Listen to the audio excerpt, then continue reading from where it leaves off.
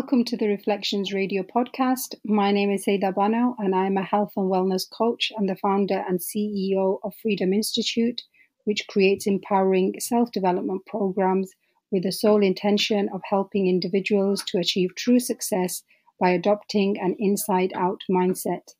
The Reflections Radio podcast is dedicated to bring you the very best material aimed at empowering you to become the very best version of yourself. I'll be sharing my views based on my research, study, and insights on what I've learned over the years personally, as well as wisdom from teachers which I've had the honor and privilege of learning from.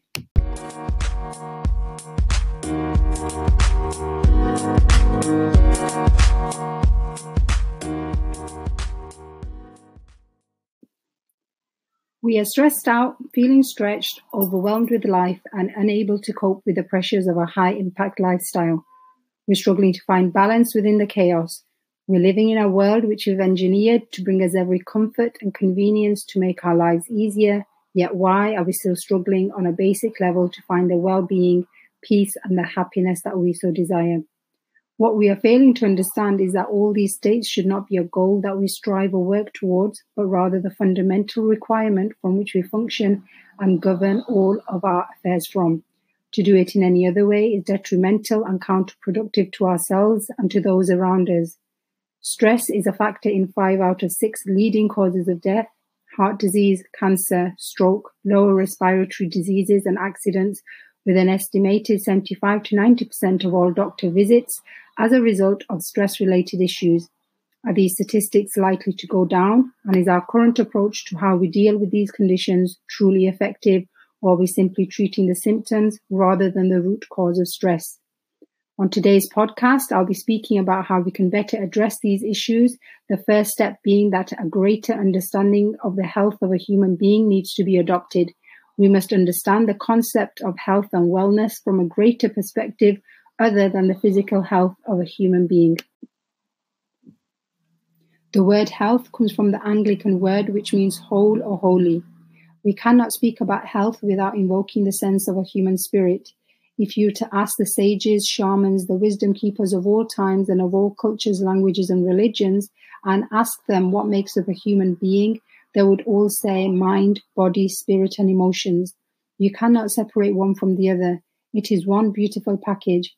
In our culture, we give more emphasis to the body as it is the most easily measurable. We can measure height, weight, cholesterol levels, blood pressure, right down to even being able to measure the DNA. We have a really sound understanding of the way in which the body functions. However, unless we honor the integration, balance, and harmony of the mind, body, spirit, and emotions, then we will end up with a dysfunctional society as we are seeing today. An ailing or dysfunctional society can never be great and healthy. It can only be ailing and dysfunctional. Only a healthy society can truly be great and prosperous. In order for us to effectively address the health challenges we are facing as a society, we must introduce human spirituality back into health education and healthcare. We think that stress comes from external factors such as the manipulating boss at work, the bickering children, the washing machine that didn't work, the insensitive comment by our spouse, the traffic jam, the pressures of life. The stress is actually coming from one place and one place only, which is our inner reaction or our thoughts in the moment. It is the inner meaning, judgments, and the monkey chatter which is taking place within about what we are perceiving on the external level which is causing us the stress, not the actual situation. To illustrate this further, your son or daughter is behaving in a particular way. What is really upsetting you is not the external actions they are taking, but rather the meaning that you are giving their actions. Your inner dialogue is telling you that you failed as a parent, you're fearful about what people will think of you, you're feeling angry for having invested so much time and energy in bringing them up, yet they clearly fail to act in accordance to your expectations. Anger and fear, fight and flight emotions are known as the survival emotions, and they are useful and needed if they are used within the boundaries of physical survival. However, this inbuilt adaptive response is having a maladaptive effect on our human spirit because we are continuously putting our bodies in a state of unnecessary stress by harboring unresolved anger and fear within our bodies. We need to understand the basis of everything which is happening within us. If we are generating illness from within, then correcting from within is more important. Humanity is experiencing a spiritual crisis, and to deal with this, we need to turn to spiritual cures, inner resources, or coping techniques such as faith, optimism, patience, forgiveness, humor, compassion, and gratitude, to name but a few. These resources are the muscles of the soul. Like our physical muscles, if we do not exercise the muscles of the soul, they will lack the strength to cope as we go through the journey of life and experience the constant challenges and tests it throws in our path. Life is like seasons, constantly changing, so we must have the inner resources to be able to withstand these changes and to be able to rise above each experience as a stronger, more resilient human being. If we can change our perspective of who we are at the core, then everything changes. If we live from the perspective that we are human beings on a spiritual journey, then we remain stuck in a victim's mentality whereby we feel we are being punished or abandoned. Life becomes increasingly difficult and we become hopeless. If we can shift our perspective to one of we are spirits on a human journey, then we move from living life like a victim to living life like a victor. Now everything, good, bad, and the ugly, is open to experience. If we can learn from all of these experiences, then they prove to be valuable lessons for us. Stress is a perceived disconnection from our divine source, when in fact we are never disconnected from our divine source, God, or whatever else you conceive this to be.